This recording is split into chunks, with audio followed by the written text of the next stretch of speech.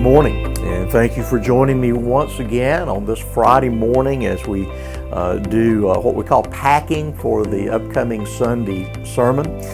We take a few minutes and hopefully help you to prepare to hear the text, to understand the text, to have the Spirit of God work the truth of the text into your life. And so this Sunday, we'll be back in the book of Acts. We'll pick up in verse 27 of chapter 21, and we'll be reading through chapter 22, verse 21.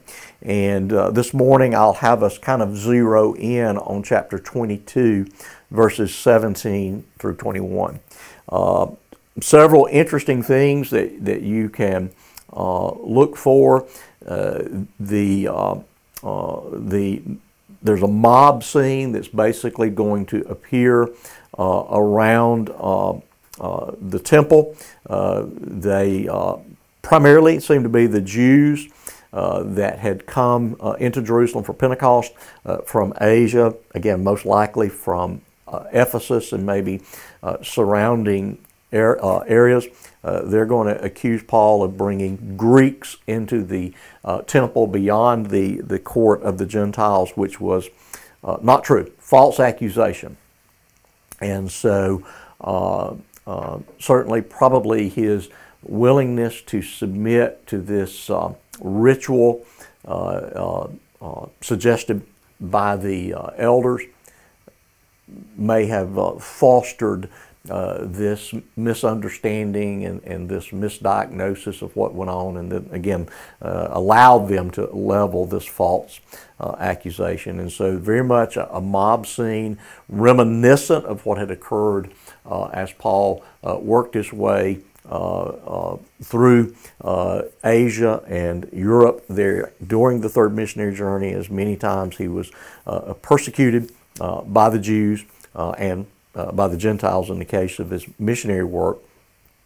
And so we're going to see that he must be rescued by the Romans that have been called in to keep the peace, that they were very sensitive to riots there in the temple precincts, riots over the course of the celebrations, the festivals, and so they would have been quick to respond to this. And in essence, they rescued the Apostle Paul from the mob. And so it is here that Paul is going to request and receive permission to address the crowd. And we find the second of the three accounts of his conversion to be found in the book of Acts.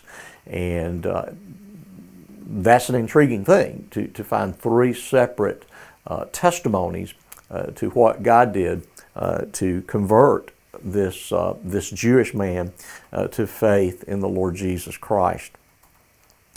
And you really have the equivalent of somebody that's a member of something like the Ku Klux Klan becoming an agent of racial reconciliation between blacks and white. You have a total transformation of a man that was completely hostile to Jesus. He was completely hostile to the Gentile world. He was totally a proponent of the uniqueness of Judaism. And yet, in this encounter with the Lord Jesus Christ, he's totally transformed. And so we see that. And as we follow this on out through the subsequent chapters, we will see that the crowds, the mobs, are just intensely vicious in their assaults. And it is always a reminder that the gospel at some level functions as an indictment. And at the end of the day, people do not have a legitimate rebuttal for the gospel and that which buttresses the gospel, mainly the entirety of the Bible, the law, and the gospel. And so they resort to violence, to bullying, to loud, vicious attacks, because even deep within themselves, they know they're defending that which is indefensible, while those that advocate and advance the gospel can speak very calmly because they know they're standing on truth. And we always see that in the case of the Apostle Paul. And so be looking for that. Let's look at the few verses I highlighted. Verse 17, chapter 22. Paul speaking of this testimony. When I had returned to Jerusalem and was praying in the temple, I fell into a trance, and I saw him saying to me, "Make haste and get out of Jerusalem quickly, because they will not accept your testimony about me." And I said, "Lord, they themselves know that in one synagogue after another I imprisoned and beat those who believed in you. And when the blood of Stephen, your witness, was being shed, I myself was standing by and approving and watching over the garments of those who killed him." And he said to me, "Go, for I will send you far away to the Gentiles."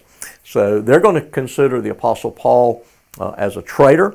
They will not consider his acts in defense of Judaism. They're not going to look upon them favorably because, again, he's recanted those things. He was wrong in consenting to the death of Stephen and multiple other occasions of the persecution of the church. And so God's plan, God's wise providence for Paul was that he would not be ministering and preaching there in Jerusalem, that there was going to be too much hostility. The hostility, in some sense, being a distraction from the gospel, a hindrance to the gospel.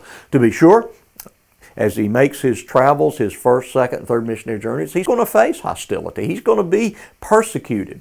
But yet at the same time, Jerusalem is the hotbed of all that would oppose the Lord Jesus Christ and his gospel, and God sees fit to send him out, that there are people that will hear the gospel and will respond in repentance and faith, and they're going to come both from Jew and Gentile. And so Paul is going out away from Jerusalem.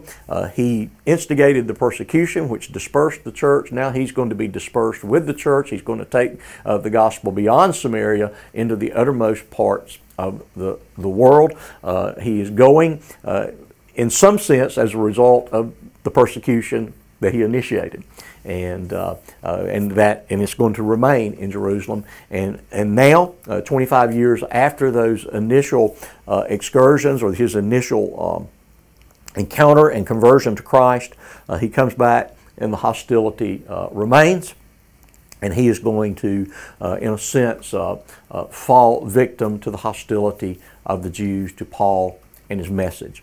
And so we've got a lot to do this week, a lot of intriguing details. I hope you'll take time to read the entirety of the passage and be prepared to worship with us this Sunday at North Clay Baptist Church.